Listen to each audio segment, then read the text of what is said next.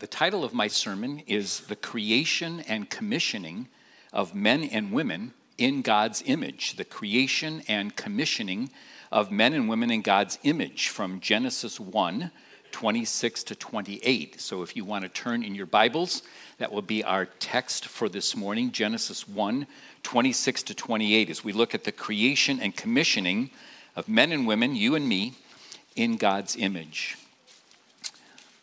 Let's pray. We're thankful for your word. I'm thankful for the opportunity and the privilege of preaching it. I pray with earnestness, with the power of the Spirit. Pray for my brothers and sisters as they listen, that they would listen well, give attention to your word, that they would be ready to obey and trust, give thanks to you, and that together we might glorify our Lord Jesus Christ. And we pray this in his name. Amen. In April 2022, Senator Marsha Blackburn, a Republican from Tennessee, asked the newly nominated Supreme Court Justice, Ketanji Brown Jackson, during her nomination hearing, if she could provide a definition for the word woman.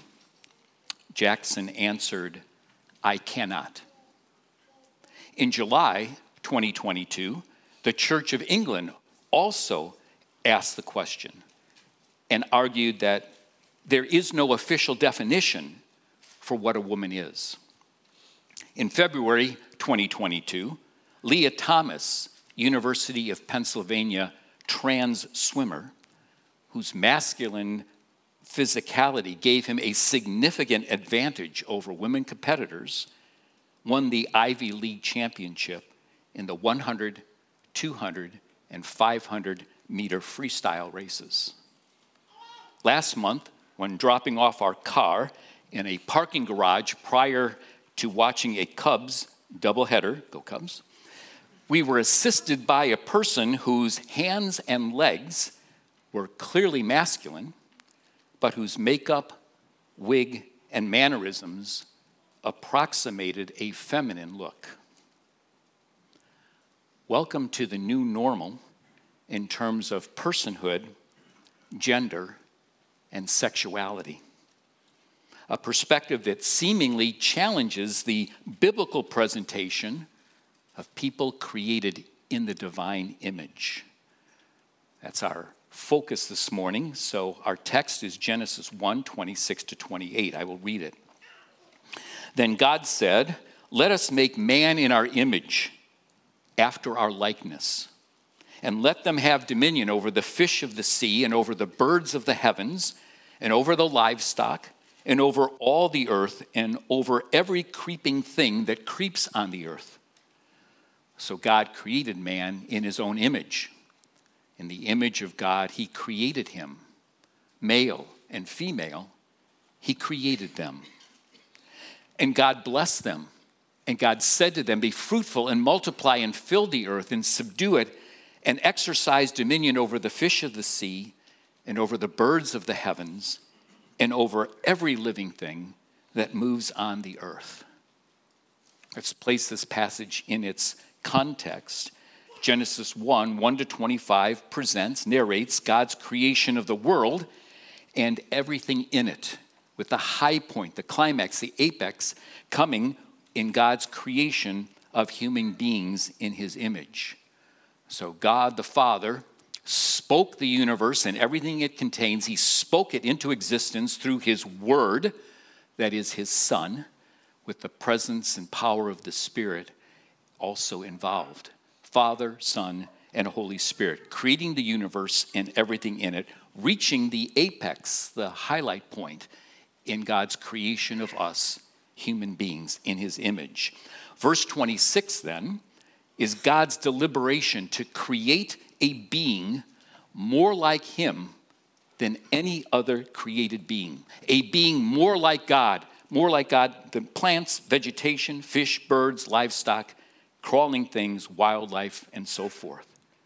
The Father, Son, and Holy Spirit purpose together, let us make, and purpose to add to the already good creation another being, a kind of creature, humankind or humanity, a final kind of creature, you and me. The divine plan, the divine purpose was to create human beings in God's image. As image bearers, we are to mirror God.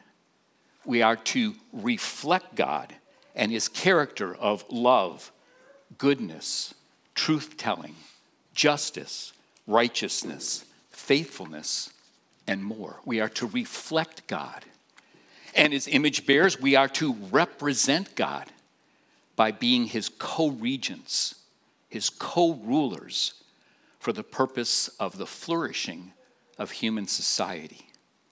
So as image bearers, we reflect God and we represent God. So this morning, when you looked at yourself in the mirror, you were gazing at the image of God. And as you reflect him in the world in which you live, as you love and express joy and faithfulness and truth-telling, you are mirroring God and then representing him as well. Verse 27 is God's actualization of his deliberation to create human beings in the divine image. So the Father, Son, and Holy Spirit, in accordance with the divine design, operate together according to that purpose to create human beings. So God created. Verse 28 is what we call the cultural mandate, the charter that God established with humankind to build society for the flourishing of civilization, with two aspects to this mandate: procreation, be fruitful and multiply and fill the earth, and vocation, work, subdue the earth, and exercise dominion over the rest of the created order. So verse 26 is the blueprint. It's the design for the creation of image bearers. Verse 27 is the product, the outworking, the actual creation of divine image bearers. And verse 28 is the responsibility, the intention, the purpose for us created image bearers. What comes forth from this creative act of God is man. Not in terms of a male human being, it's not Adam, but in terms of humankind, humanity, the human race, of which there are two types. All human beings are created in the divine image. So whatever you might imagine the image of God to be, it's at least male and female. That's Genesis 1:26-28. And from this passage flow 3 points, 3 topics: embodiment, genderedness, and complementarity. If you follow along in the bulletin, you see the outline. Let's start with embodiment. Let's think for a moment about the nature of us created beings, created in the image of God, us human beings. We are not like God, who created us, in terms of our nature, in terms of the mode of our nature. God is immaterial. God is spiritual in essence, in nature. We are also not like angels, fellow created beings. We are not like them in our nature, in our mode of existence. Angels are immaterial. They're spiritual in essence. Yes, they may take on human nature temporarily. They may appear before us in human form, but that's not the common mode of existence for angels. They are immaterial. They are spiritual in essence. And we human beings are not like animals. We're not like fish, birds, livestock. Again, in terms of our nature, in terms of our mode of existence. Animals are physical in essence, but they lack an immaterial aspect. They don't have a soul. They don't have a spirit. Rather, we human beings, as created by God, are complex beings. Not simple beings, but complex beings consisting of both a material, physical aspect, our body, as well as an immaterial aspect, a spirit, a soul, or spirit and soul. I don't think I need to convince you about that second aspect, the soul or the spirit, which makes us categorically different from angels. But I want to focus this first point on the first aspect, our embodiment. The big idea here is the proper state of human existence is embodiment. According to God's design, the proper state of human existence is to have a body, to be in a body, that is, to be embodied. By divine design, we human beings are created to be embodied image bearers, which makes us categorically different from God in nature and categorically different from angels in nature. God himself is not material, he's not physical, he's not embodied, yet God created us human beings according to his purpose to have a material, physical aspect. He created us to be embodied. So God sees, but he does so without eyes, but he's created us with eyes so that we can mirror God's seeing. God hears, but he does so without ears, but he's designed us, created us with ears so that we can hear, similar to God. God speaks, but he doesn't have a mouth, but he's created us with mouths so that we can imitate God by speaking. God acts, but does so without hands. He's created us with hands so that we can act. We can engage in productive activity. God is love. God is joy. God is peace. God is faithful and true. And when we reflect his character, we are doing exactly according to God's purpose for us as divine image bearers with bodies. Angels are not material, physical, embodied, and they are created according to God's purpose for them. They're created to be different from us embodied human beings. We're not angels, we'll never become angels, but God has designed us human beings to be unlike angels, to be image bearers, and we are more like God than even the angels themselves. Moreover, God has designed us human beings for a purpose different from the purpose of angels. Our purpose is procreation, be fruitful, multiply, and fill the earth, expand the human race through production of more human beings, image bearers, and vocation, subdue and exercise dominion, that is, to be co-regents with God in ruling over the rest of the created order.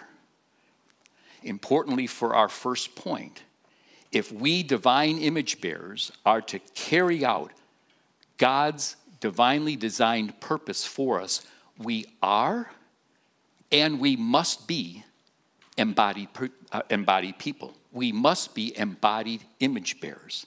Embodiment is the proper state of human existence. In this earthly life, if we aren't embodied, we don't exist. In this earthly life, if we don't have a body, we can't exist. Nor can we fulfill the charter that God has established with us, his image bearers. God has created us as embodied people so that we can carry out his role, his purpose, his design for us. Some might object, but what about the intermediate state between our death and the return of Jesus Christ and the resurrection of our bodies? I want to underscore this is a glorious state because we will be in the presence of the Lord Jesus Christ. We will find relief from our labors. We'll have fellowship with one another. And we might say, oh, it doesn't get any better than this, does it?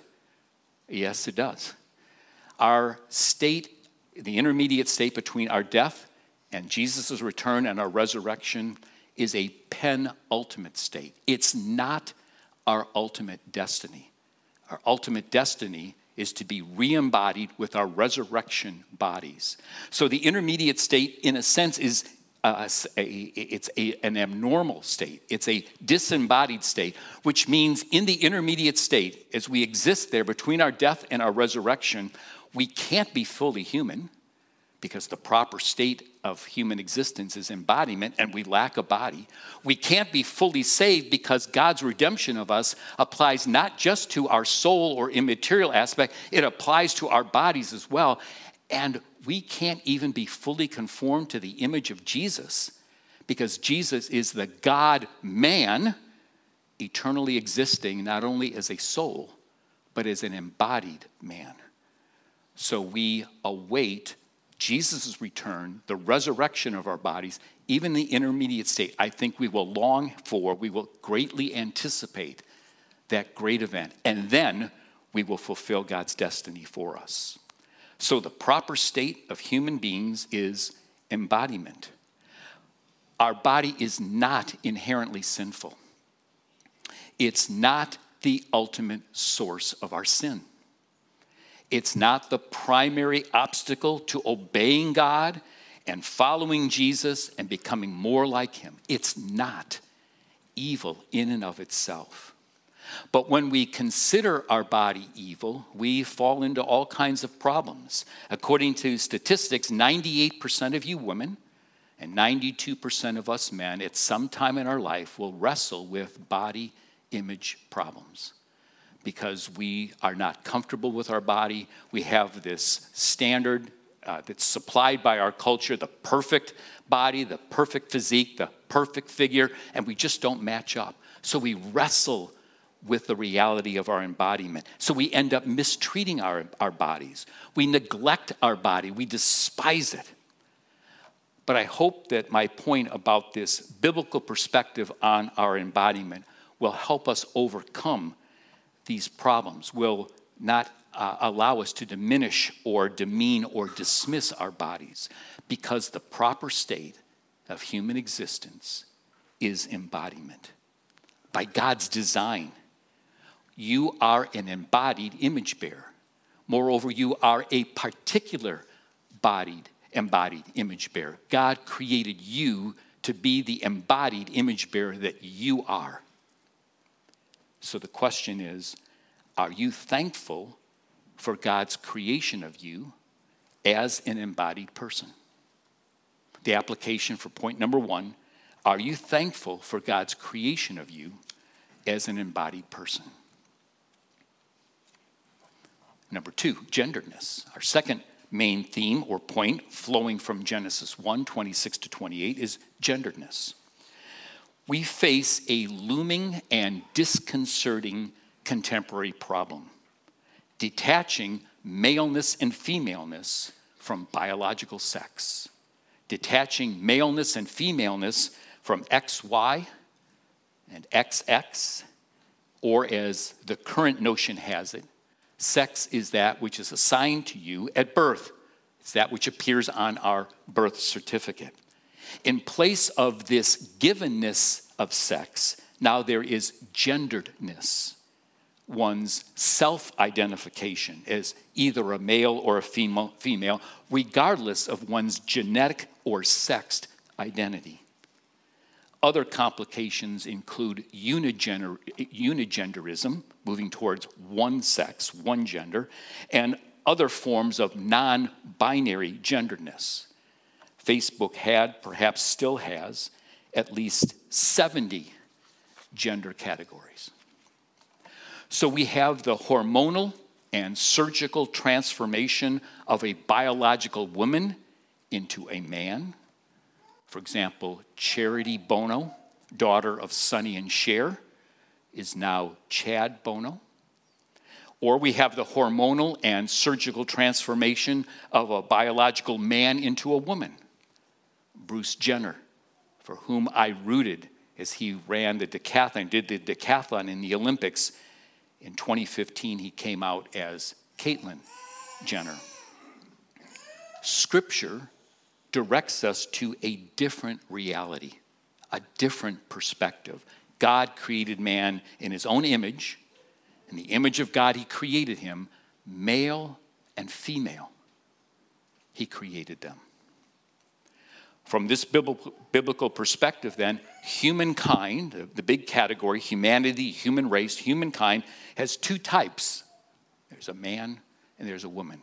Big category, humankind, of which there are two types, male type and female type.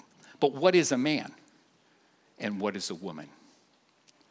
A man is a human being in the divine image, created in the divine image, in the male type of humankind, and who naturally, inherently expresses the common human capacities, I'll define what I mean in a minute, and expresses the common human properties, again, I'll define what I mean in a minute, in ways that are typical of and fitting for a man. Similarly, what is a woman? A woman is a human being created in the divine image, in the female type of humankind, and who inherently, naturally expresses the common human capacities and common human properties in ways that are typical of and fitting for a woman. God has created us, men and women, with common human capacities and common human properties. What do I mean? Common human capacities include things, these are foundational matters. They're structures like rationality and reason, thinking ability, cognition, emotions, sentiments, feelings, will, volition, the ability to make decisions, motivations, purposing. God has created men and women alike with common human capacities. What are common human properties? These are qualities or characteristics like gentleness, courage, initiative, nurturing, patience, protectiveness, gentleness, goodness, and so forth. These are common human capacities, common human structures. These are common human properties, common human qualities and characteristics. And I maintain there are no particular foundations, no particular structures, no particular capacities, and there are no particular qualities, no particular characteristics or properties that belong exclusively to men or exclusively to women. We share these common human realities. Humankind, man, woman. Let's think about these two columns. And let's think about some of these structures and some of these characteristics. So let's think about reason and rationality. What column are we going to put it in? Over here, right? Men are rational and women are not? Oh, no. This is a common human capacity. Both men and women possess rationality, are able to reason. How about emotions? Over here, right? Women are typified by emotions, right? But emotions are common human capacities. So also men and women alike, express emotions, possess sentiments, and so forth. How about will, decision-making ability? Oh yeah, obviously both. How about goodness? Maybe in the woman column? No, goodness is a fruit of the Spirit. So for us Christians, it's for both men and women. How about justice? Maybe we put it in the male column, but what did Valerie share with us earlier in this service? A sense of justice, a cry, a plea for justice from a woman. And I hope we all resonated with it because justice belongs in both columns, as does self-control and the fruits of the Spirit and the virtues. The idea here is that there are no particular characteristics or qualities that belong in one column rather than the other. At the same time, given God's design of embodied genderedness, these common human capacities and these common human properties must be and will inherently be expressed in gendered ways that are appropriate to men and appropriate to women. Men will express these commonalities in male ways, And women will express these commonalities in female ways because we are gendered. Let's think of a couple examples. Let's take the example of protectiveness. Protectiveness. A man finding an intruder in his home does whatever he needs to do to disrupt the evil intentions of this intruder, disarming him, pinning him to the ground, rendering him unconscious, whatever it might be. Protectiveness in the male column only? But what of protectiveness as a common human quality at Sandy Hook Elementary School? When an active shooter invaded the school and started shooting the children, Vicky Soto, a woman teacher, physically placed herself in the line of fire trying to save the lives of children while she, a woman, courageously sacrificed her own life. Protectiveness, it's for men and women. It's a shared, common human quality. How about nurturing? It's going to be in the female column, right? Because a mother breastfeeds her baby, and as she does, she expresses nurturing, and she does so in a way that only a woman can nurture. So nurturing, a female-only quality? Well, what about a father who's skilled at as both an electrician and a plumber? And he expresses nurturing by training his children in both trades.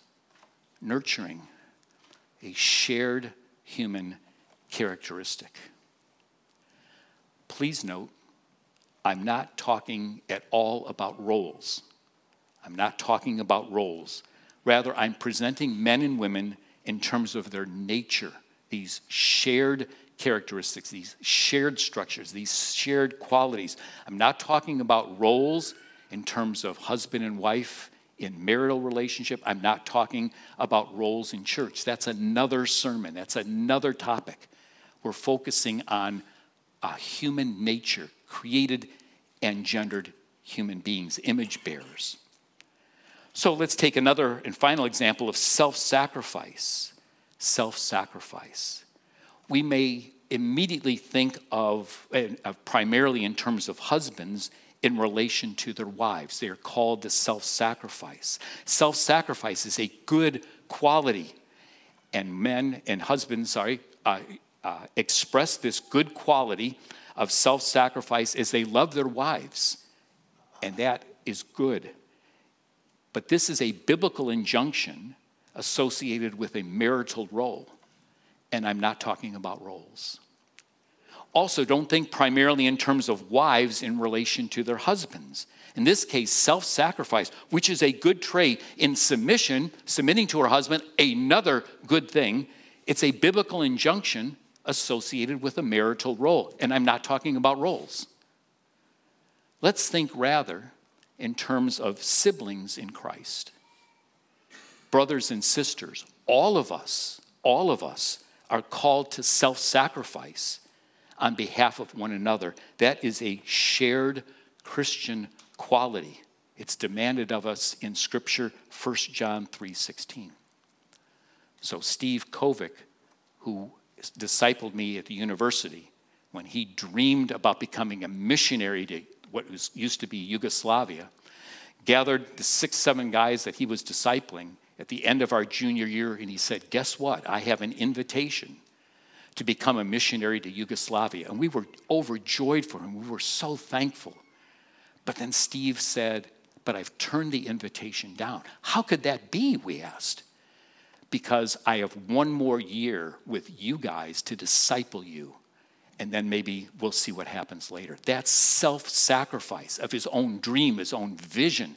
Seemingly God's call in his life. He sacrificed himself, and we're all called to do that with respect in relationship to one another. Are you thankful for the gender that God created you? If you are a man, are you thankful that God created you as a man? If you're a woman, are you thankful that God created you as a woman? That's our application for point 2. Third point is complementarity.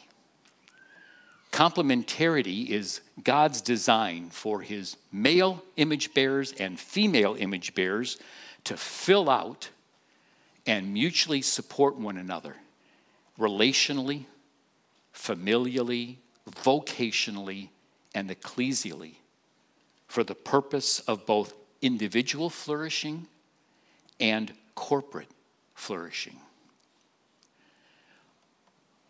God's design for us, male image bearers and female image bearers, to fill out and mutually support one another in our relationships, in our families, in our workplaces, and in our church for the purpose of individual and corporate flourishing.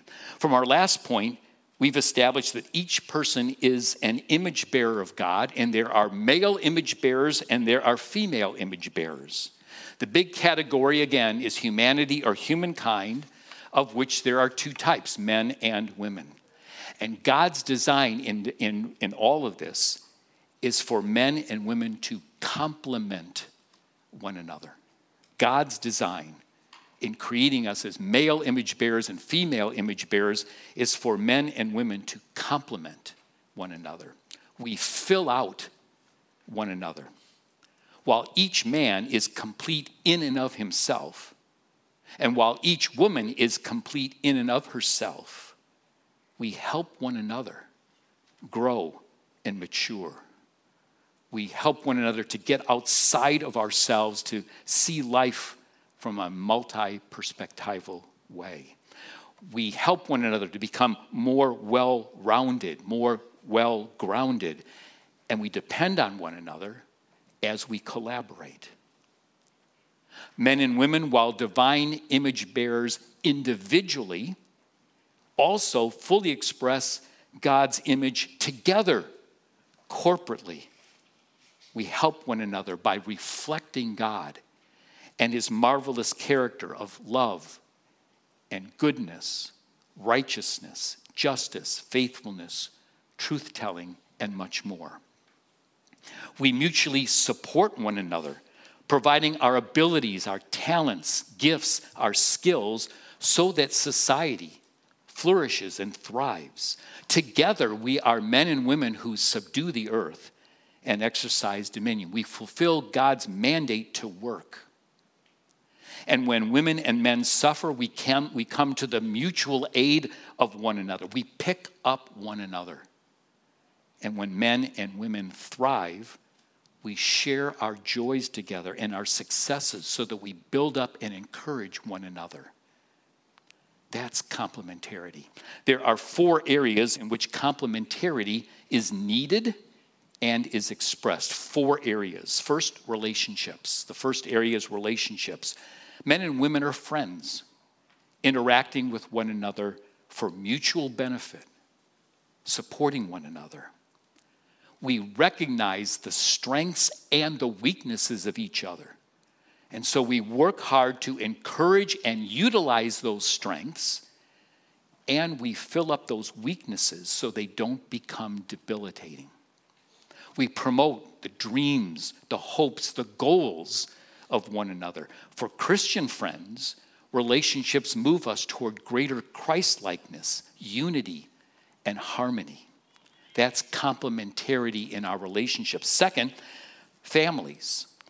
Women and men are members in kinship relationships that are either natural and or adoptive connections. Someone has said that the greatest institution that God created is the family.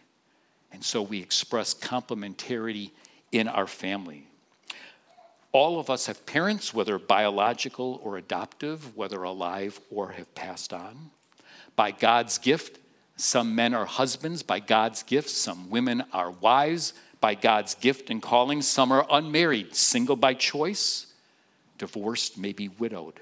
Some have children, some are children. I'm not talking about roles in this, remember? Each family member fills out and mutually supports one another. Family members share the same vision for the flourishing of their family. They work hard on the same mission to impact the world around them. They contribute to one another's growth and maturity for their well-being. Christians in families share and model the good news, the gospel. We pray for one another. We prompt one another toward love and good deeds. We push one another to know God and his character and to do his will.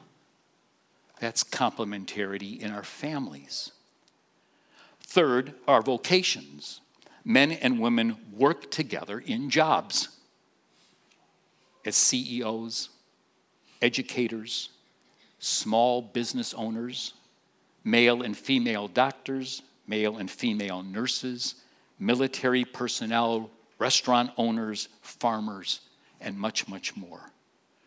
When men and women in the workplace work together, they create a synergy with the influence or effect being greater than it would be if they were solo, if they were working individually and they were not co-workers. We want synergy by working together.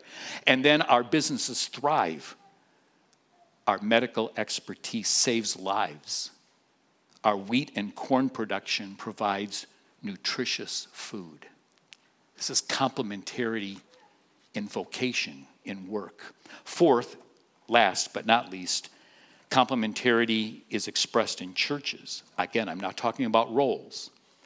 Women and men are sisters and brothers. We are siblings in Christ and siblings of one another. This is the key, most dominant metaphor for the church in the New Testament. Siblingship, family. I'm not talking about roles again. So men and women, brothers and sisters in Christ, siblings in Christ, we're models of Christ-likeness to one another. We are practitioners of the one another's. We pray for one another, and we help one another. We bear one another's burdens.